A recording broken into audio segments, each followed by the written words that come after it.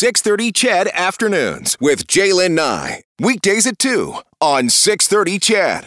Well, some disappointing news for tens of thousands of people who, for many, many years, have been flocking to the Hill, Gallagher Park, to see the Edmonton Folk Music Festival. It's been paused once again. Terry Wickham is the Edmonton Folk Music Festival producer.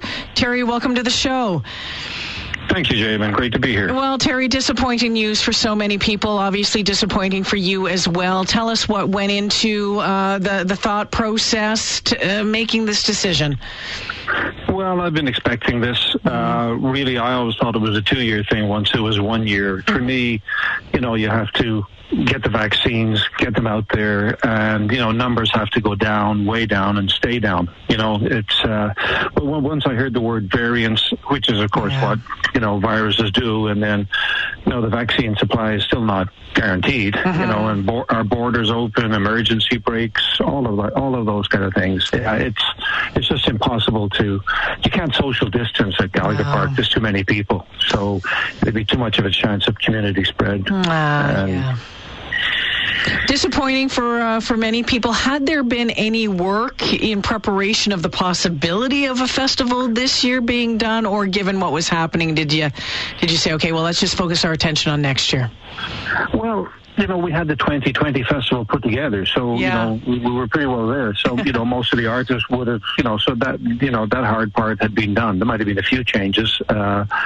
So really it's just keeping abreast of all the latest developments. And, as I said, once the variants came along, it didn't look good. Now, there are many different types of festivals, and some of the Edmonton festivals in the summer may well be able to socially distance. I can only talk about the folk festival. That's right.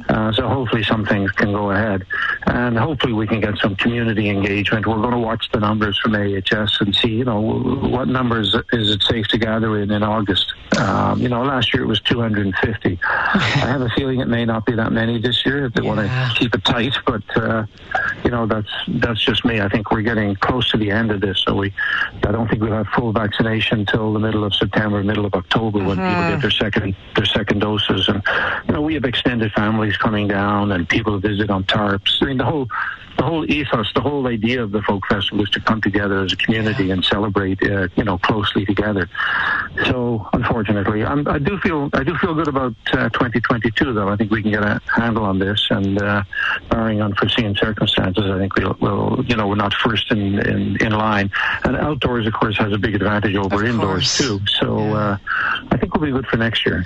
So, for next year, Terry, I mean, you talked about 2020 having already been planned, and you were hoping to bring back some of those performers. This year it's been canceled this year. So what happens 2020? Do you start with a clean slate? Well, some people do that, but I kind of feel that if we felt the artist was good enough, and we had a lot of new artists coming in, and they really like to play Edmonton, they've heard about it. So I like to stay loyal to that. We don't know what size we're coming back at. Not everybody. Some people will have conflicting dates already. But I think most of that lineup will come back, and we can add a few new ones. So we'll play that by ear. But generally, we would like to introduce many of those new artists to our audience for sure. And we kind of gave our word. So and there was some exciting stuff there too. Yeah, without a doubt. Terry, I want to thank you for a quick check-in this afternoon. I'm going to urge everybody to go to the website at edmontonfolkfest.org to keep abreast on what's going on and news, because I'm pretty sure that's where everything is going to be funneled towards. Well, that's the big bad news today. So, but we hope we'll have some nice online as we did last year with a documentary, and we'll see what we can come up with over the next couple of months. And as I say, maybe some community engagement. It's sad, but we got to nail this thing. We got to put it behind us and make sure it's fully safe, and then really celebrate next year. Then we'll really celebrate. Absolutely, it's going to be a wonderful, wonderful few days on the Hill. Terry, thanks for this. I appreciate it.